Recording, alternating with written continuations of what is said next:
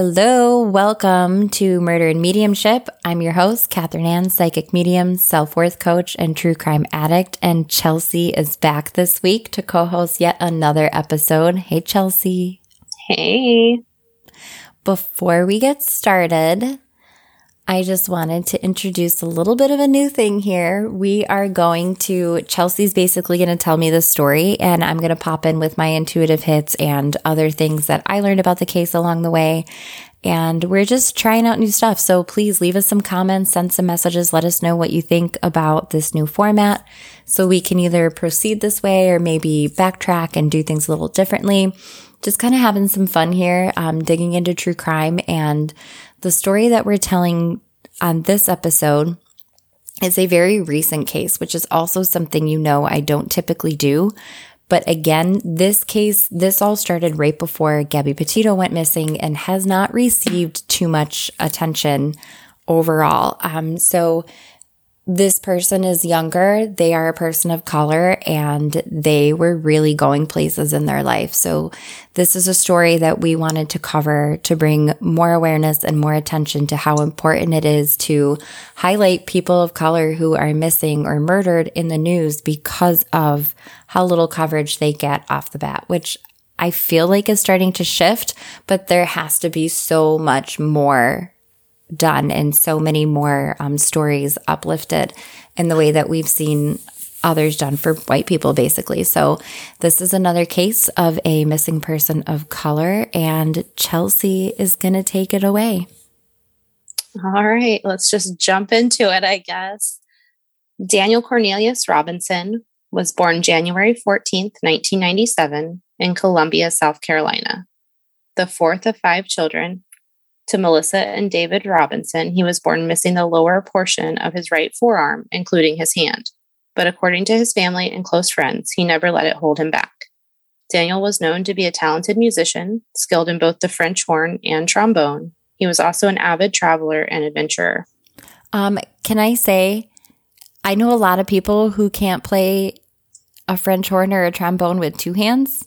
Right? Like, obviously, he was very talented. If you look up his picture, he's like elbow down, missing his arm. And I saw the picture and it didn't really register. And then when I heard someone else talking about, I think it was a podcast. It could have been a documentary or a YouTube video at this point. I don't know. You know how quickly we lose track of the research. But when they talked about the fact that he was playing these instruments and he had one hand and he was super talented too.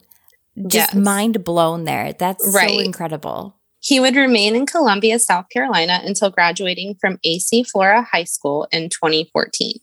After that, he would move just 2 hours away to Charleston for college, where he studied archaeology. Ever the overachiever and social butterfly, he joined Geology Club, a group called Leader Shape, was a member of a fraternity, and a teaching assistant. When not at school, he could be found playing music around town with friends or at one of his 2 jobs. That's right. On top of all of his extracurricular college commitments, he also worked as a docent for the Mace Brown Museum of Natural History and as a circulation assistant at the Addlestone Library. He held both of these positions for 3 years before graduating in 2019 with a Bachelor of Applied Science with focus in geology and earth sciences. Before I knew anything about him at all, just looking at his picture, like, not to be weird, but I mean, hey, so like looking at his picture is like, wow, that is a very attractive man. And then yes, he's so cute. Right? And then when I found out how nerdy he was, like working in a library and a museum, and he was a scientist, like, I am not one to like go goo over like big, buff, crazy, like stacked men.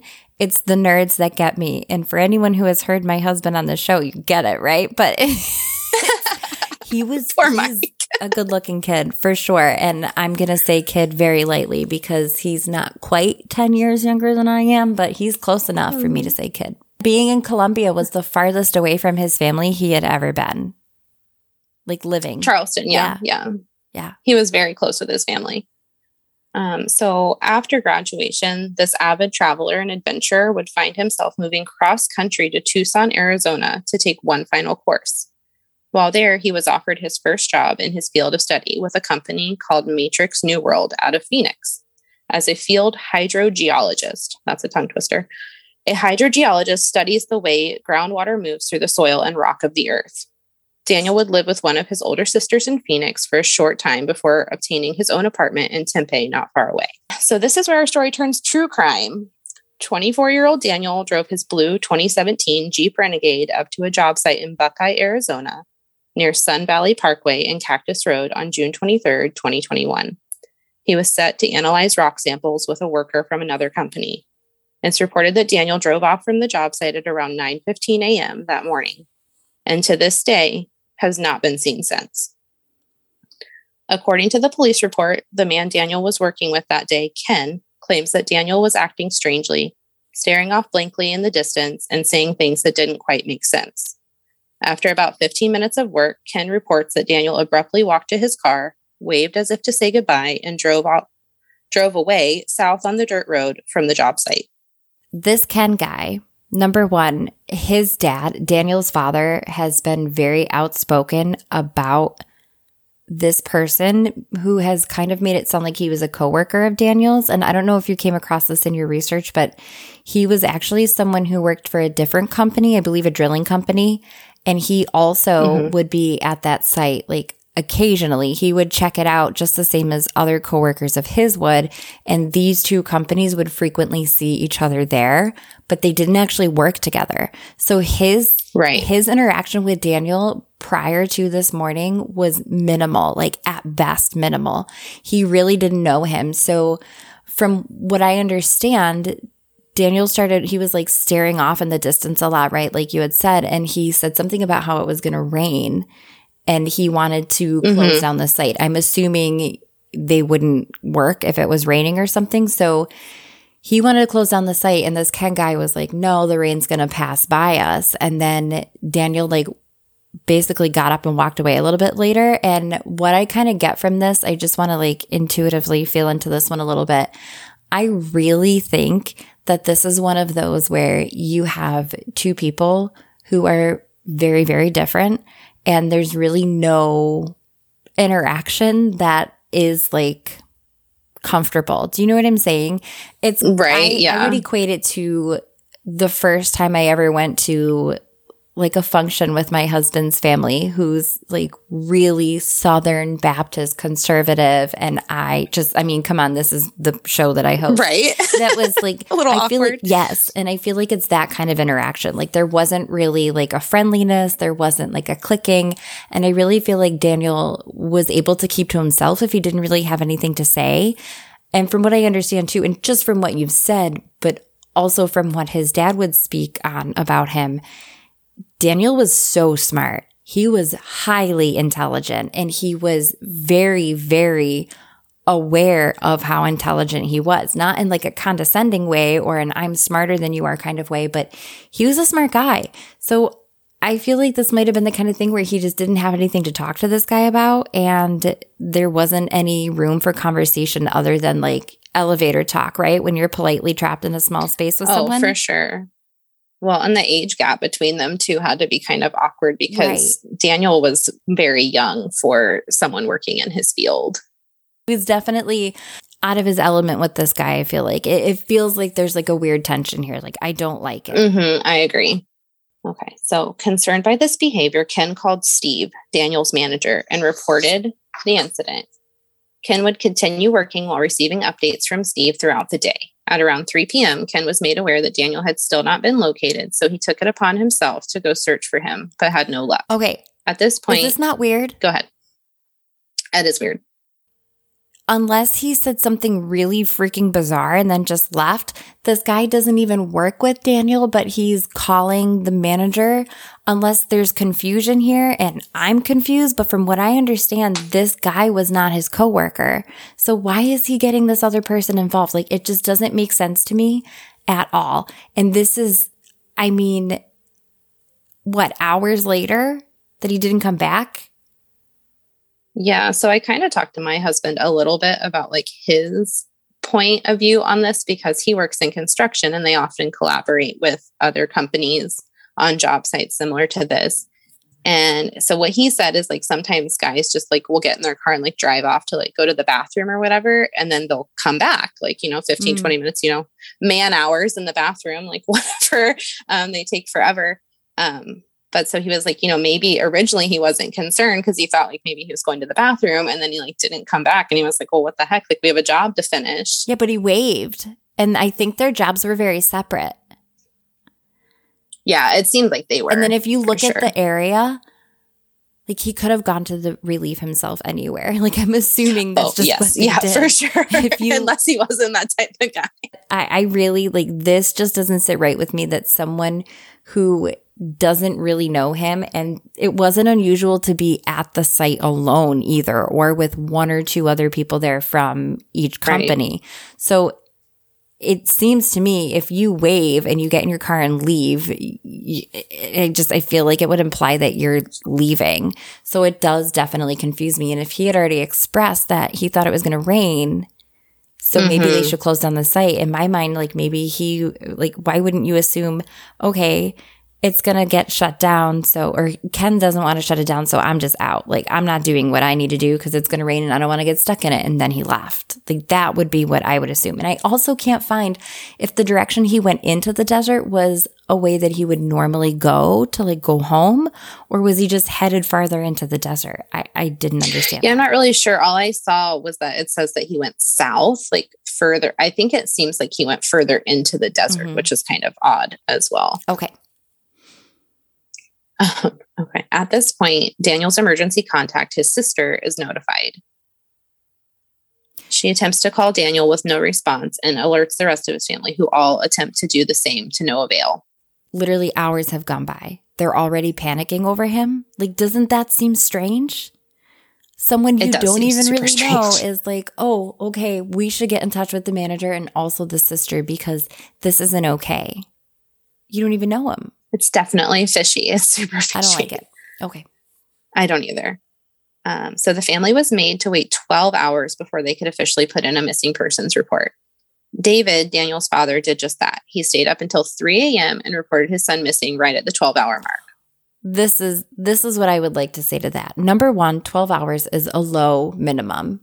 I love that 12 hours is the minimum there. However, Buckeye Police Department at that 12, they basically told David, you can't file a report until it's been 12 hours. And then when that 12th hour came, they said, we can't go look for him. It's too late. Yeah, we can't go look for him until the sun comes up because it's too dangerous for our officers. I'm sorry. You couldn't have said that in the first place. Like, hey, you can report this at 3 a.m. when it's officially 12 hours because, you're a dad concerned for your son, who isn't just going to run off and do some like crazy drugs or something. Like he's clearly got a great track record of really having his shit together. And they don't even say like, hey dude, we're not going to start looking until the morning anyway. So try to get some sleep, No, they make it sound like, okay, and 12 hours we'll take the report. They take the report and they don't do anything about it. And this is the classic BS that we see with missing persons of color, because Gabby was missing and boom, the entire world. Oh yeah, red alert down. For sure. Yes, exactly. Like amped up to go find them. And in this case, nothing was happening. So something taken so seriously that within hours they were concerned for his well-being, but then no one's doing anything about it. It doesn't sit right with me. And the fact that Buckeye Police Department was so just rude. Nonchalant and rude. Yes. Yeah, exactly. Okay. Tell us more about David. Okay. That's not all. David, an Army veteran, set out on the mission of his life. He left Columbia, South Carolina, and headed for Arizona right away to begin his own search for his son. The family hired their own private investigator, and to this day, David Robinson still lives in a hotel in Arizona. He organizes searches almost weekly in the community, runs a website, www.pleasehelpfinddaniel.com, and has pledged a $10,000 reward to anyone with information on his son's whereabouts. Yeah, and this guy's not just like regular Joe Schmo Army veteran. Like he did, I want to say he retired from the Army and did multiple tours overseas in the desert. So he was... Oh yeah, he's like legit. He was exactly. And he's super organized. Yeah, right? Can I borrow him when everything works out? Well, I mean... here? Yeah. I mean, anyone listening to this podcast, like if you check out the website, he is very active on it. He constantly updates it. And there's like a petition you can sign. There's links for his GoFundMe. There's so much information. Mm-hmm. Yes, go sign the petition and go donate if you can, whatever you can, to the GoFundMe, because he's doing all of this on his own. He's literally burning through his retirement as a war veteran to find his son that has been missing, that police did not put due diligence into looking for in the first place. I mean, they're so concerned for their officers that they can't send anyone out there, but they're showing little to no concern for this person.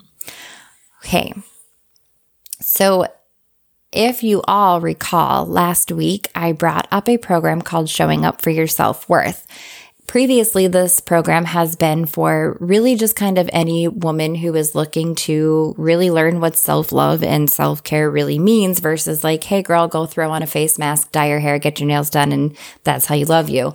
This is more for this 2.0 is for the intuitive who is just beginning to step out as an entrepreneur in their spiritual work.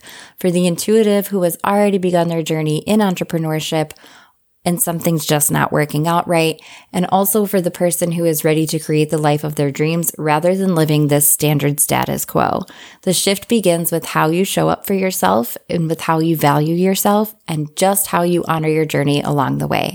You can have the life you desire, even if it seems illogical and out of reach. And I know this because I'm living this. 4 years ago, almost to the month, I was filing bankruptcy and trying to figure out how the hell I was going to make ends meet and which bill I was going to pay first. It was awful, honestly, but because of the energy I've put behind the work that I do and the faith that I had in growing this business, I'm able to continue doing what I do. And I know that all of you have that in you. So this is a 12-week program with 12 live coaching calls and 2 one-on-one sessions for added support. Plenty of self-care practices that are all conscious of time. As I have 3 small children, I totally understand what limited time is in taking care of yourself.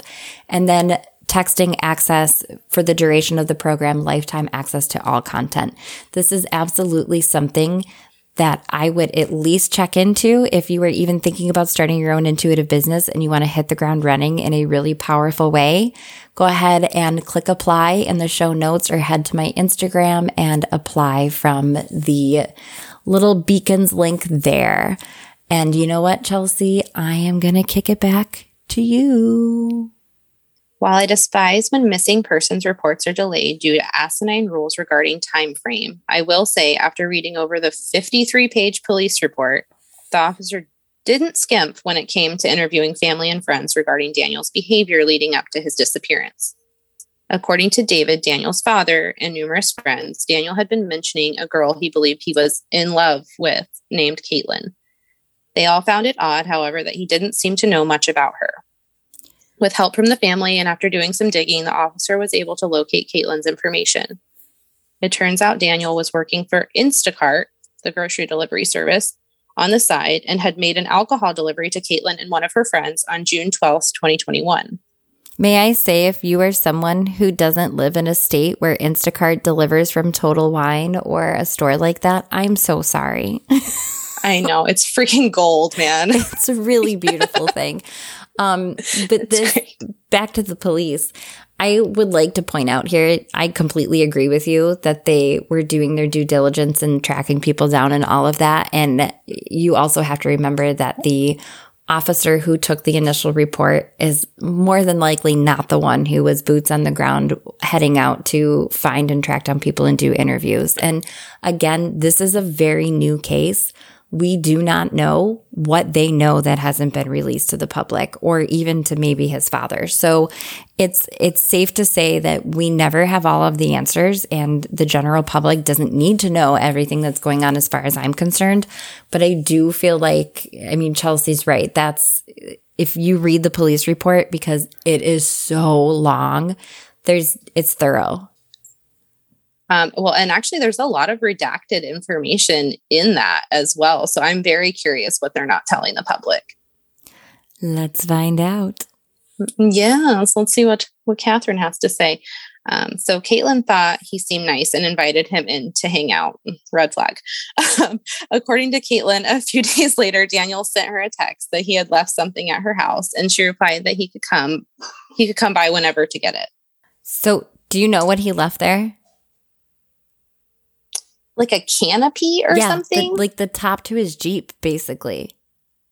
Like that's my understanding of it, at least. That's a weird thing to leave at Jeep someone's canopy. house. And I didn't, I should have looked this up, like what that actually looked like, but I am going to do it right now. Jeep Renegade canopy. Okay. It looks to me like it's like a tent that goes over your Jeep. Interesting. Why would you do that? Like, why? Yeah. What was the purpose of getting what? Like, why would you leave that at someone's house? Leave a keychain or something. I get. But a whole canopy, like it looks pretty big unless I'm not understanding, but it literally looks like something you would put over your vehicle, like a traveling carport, basically. Okay. Anyway, because that is very, very strange. I agree with you. Well, the next day he requested directions to her house and she didn't reply because she was out of town. And by the way, this entire text thread could be read in the police report linked on the Patreon page, but I am just going to give you the important parts, because it is long. Mm-hmm. Anyway, Caitlin doesn't reply, but somehow Daniel must have remembered how to get there as she saw him on her camera. She texted him letting him know she saw him and that she'd be home the next day for him to pick his canopy up. Daniel had already picked up the canopy, but responded with a red heart emoji, to which Caitlin replied, "Please stop showing up unannounced." Okay. Number 1 rule, ladies, gentlemen, don't invite the Instacart driver inside.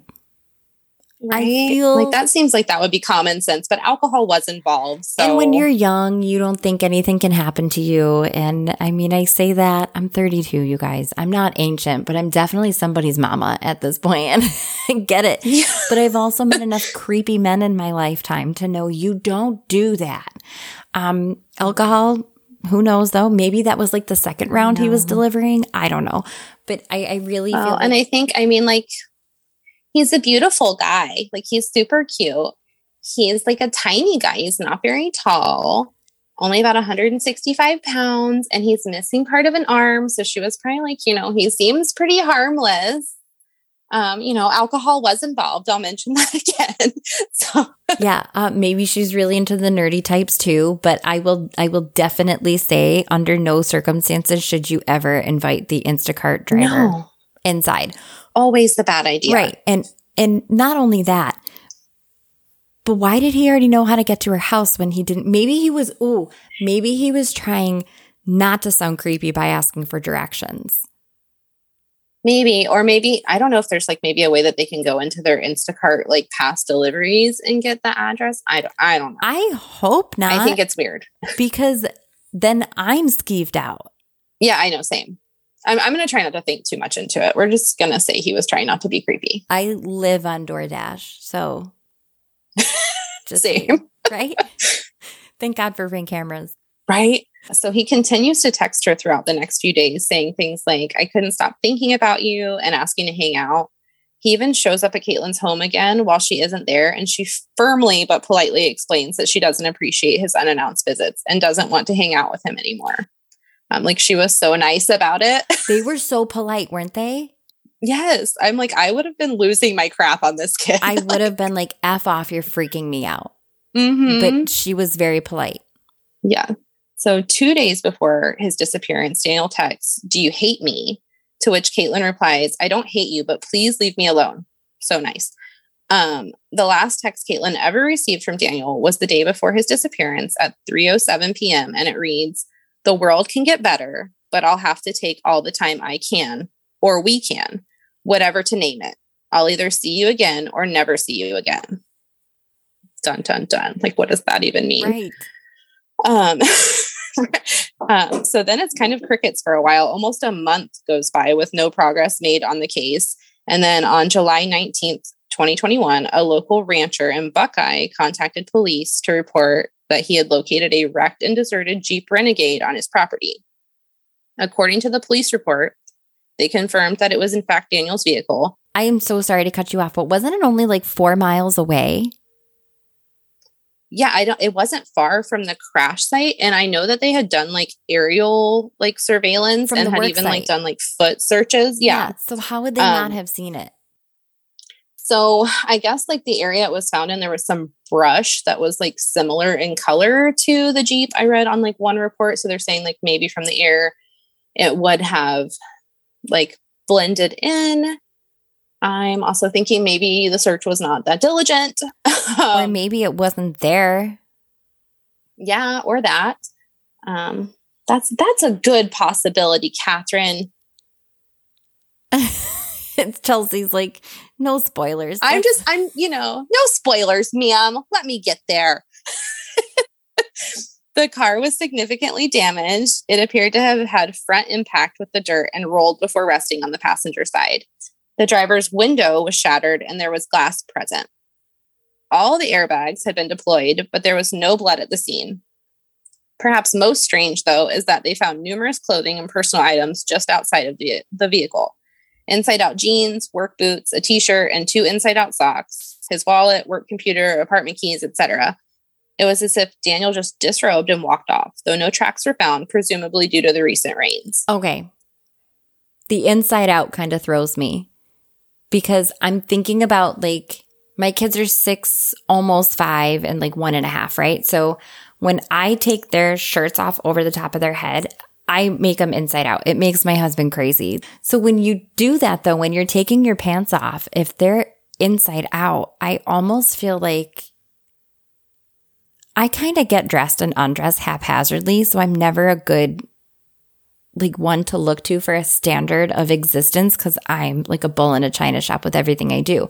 But my husband, I've never seen him take his pants off and leave them inside out or take like even his socks off and leave them inside out. I mean, he's his own creature for sure. But I feel like all of that stuff inside out almost feels to me as if someone undressed him. I would have to agree with that because I will say when I undress my children, same. Like will like inside out everything, but when I undress myself, right side in, nothing is inside out. Unless yeah, you exactly. Get like a leg, if it's like especially tight jeans, it might like snag, but then you're gonna fix it. Or like your shirt sleeve might get pulled in, but then you're gonna fix it. My socks are always inside out, but that doesn't count. I mean, anyway, it just feels weird to me. It feels weird, and also there's discrepancies over the broken glass too, because evidently the glass was like consistent with that from like a different vehicle almost. Like it didn't make sense. Yeah, almost like a sunroof or something. Right, but then they didn't have a sunroof. Right, because it was the canopy top. No, the canopy's separate. The canopy's like a standalone tent. Okay. Yeah, that's what I just looked up. But it didn't have a sunroof from what I understand. I think it had like canvas on it or whatever. I'm not positive, but I don't think his vehicle had a sunroof. And if that is the case, so don't quote us on that, then where would this glass have come from? Because it is different glass than like the windows, isn't it? I think. I have no idea. I have a sunroof, but I don't know if it's different glass. Never really stopped to examine it, right? No. Well, crash data taken from the vehicle confirms that the seatbelt was buckled at the time of the crash and that the engine was cycled 44 times after the crash. That means someone tried to crank the engine 44 times after that crash. That's like literally that's like weird. Key in the ignition, trying to turn it on. Okay. Trying to crank it. So who the heck does that? The police ultimately ruled out foul play, which really irritated the Robinson family's hired investigator. He believed there was much more to the story and decided to dig deeper. Yeah. Okay. So I didn't even know that vehicles had black boxes like airplanes do. Did you know that? Me either, but it's super cool. No, I learned that from this story and I'm like, thank God, because that's very fascinating. Right. I had no idea. And also very good to know just in case you're ever planning something shady. I had to ask my husband what cycling the engine meant. So I'm fairly certain that he wasn't in this vehicle when it was left in the desert, though. Everything feels to me, and again, this is my intuition speaking. I realize I didn't make that disclaimer at the beginning of this episode. So if you are hearing what I am saying, this is Catherine speaking. We're talking what I am seeing and feeling intuitively. It's not necessarily any fact. It's not me putting actually like, Chelsea, what is the word I'm looking for here? accusations. I'm not, there you go. I'm not accusing anyone. What it feels like to me, though, is that this was very staged. The vehicle was staged, and I feel like the clothing was staged, and it was done haphazardly, but it feels personal without being personal. Like, and I'll get into that as we get to the very end, which I know we're very close to, but I really, really feel like nothing, like the vehicle is a decoy. The vehicle was a decoy. I don't think it was there during the initial searches. I think it got left there.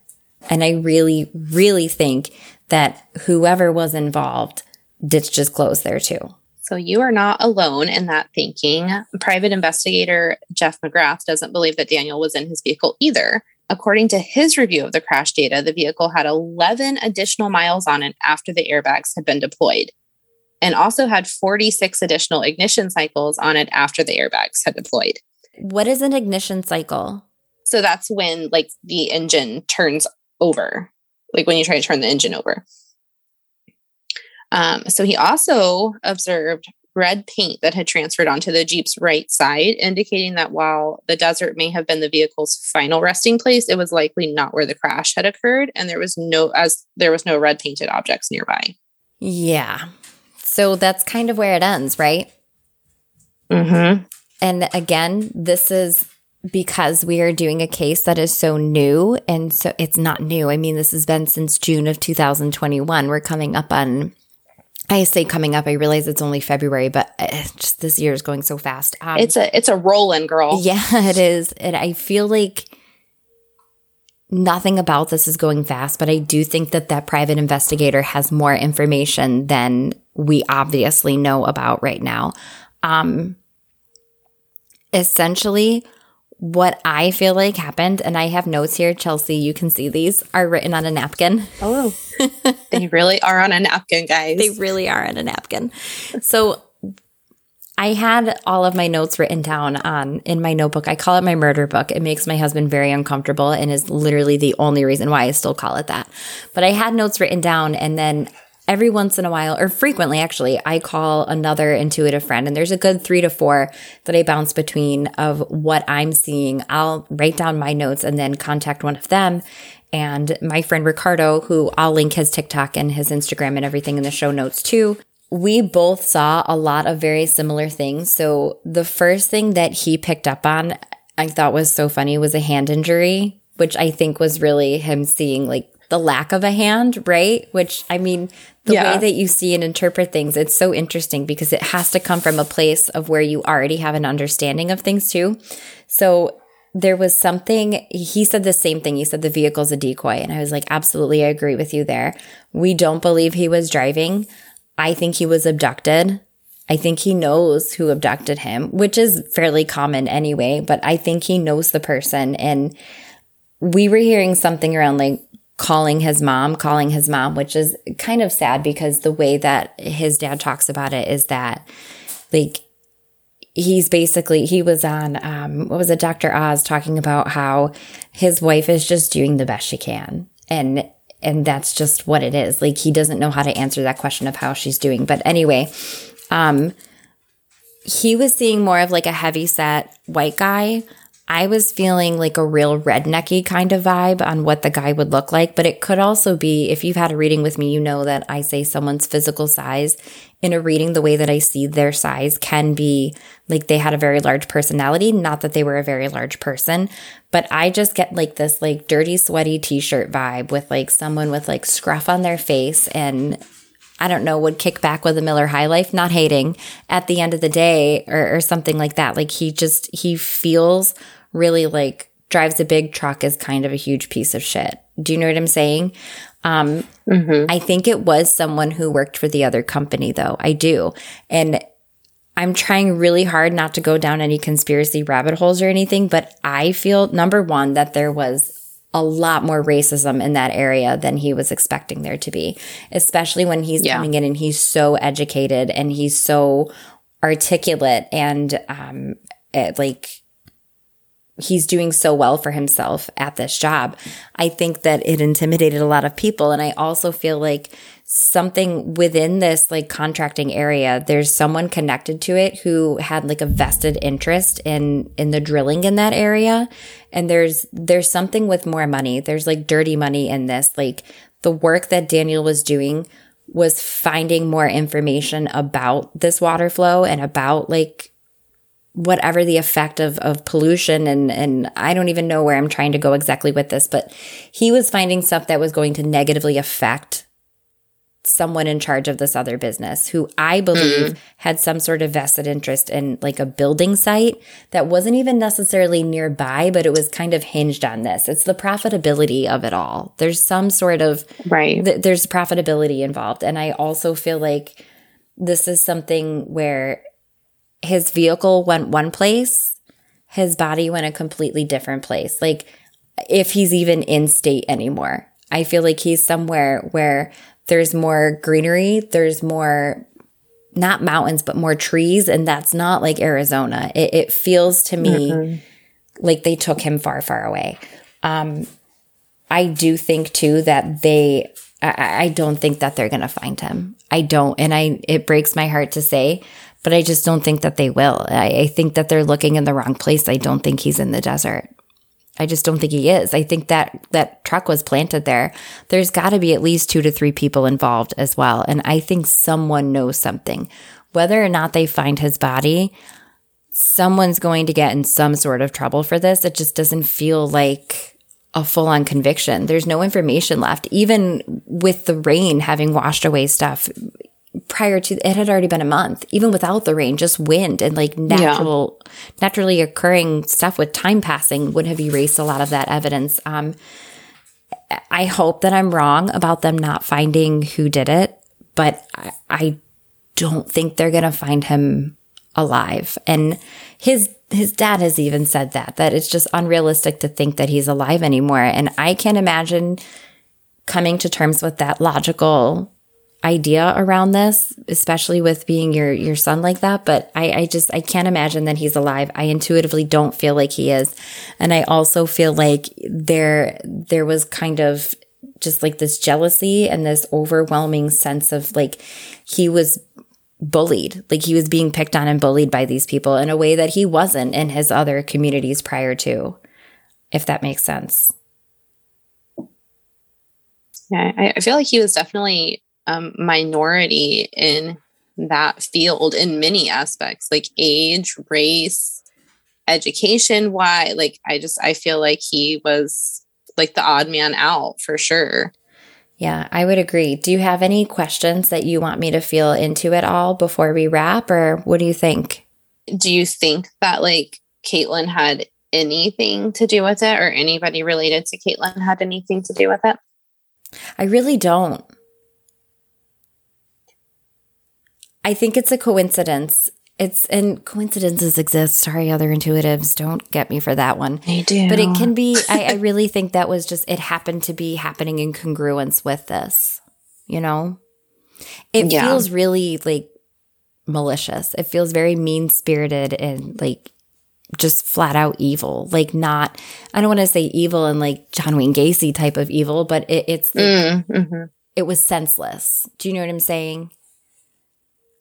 Do you feel like it was more racially charged, or was it truthfully that he like knew something he shouldn't know? I think it was more racially charged.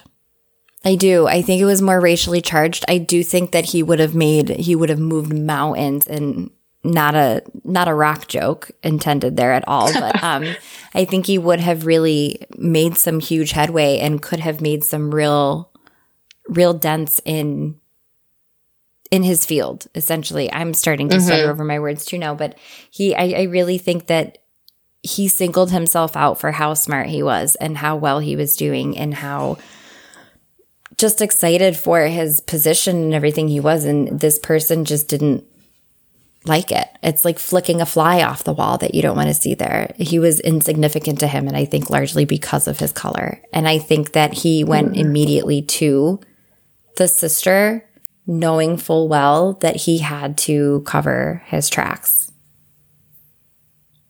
Yeah. something tells me that that's going to come back to bite him. Oh, for sure. And I think too that there's a lot that, and remember you guys, if like we're seeing something that we don't think we should share, we're not going to share it. And I've also asked not to be brought information that I shouldn't be brought. So this case, highlighting this case more than just giving intuitive hits on it, is again to show how alive racism is in this country and how the social structures and the police departments and it's not helping people of color in the way that it should be.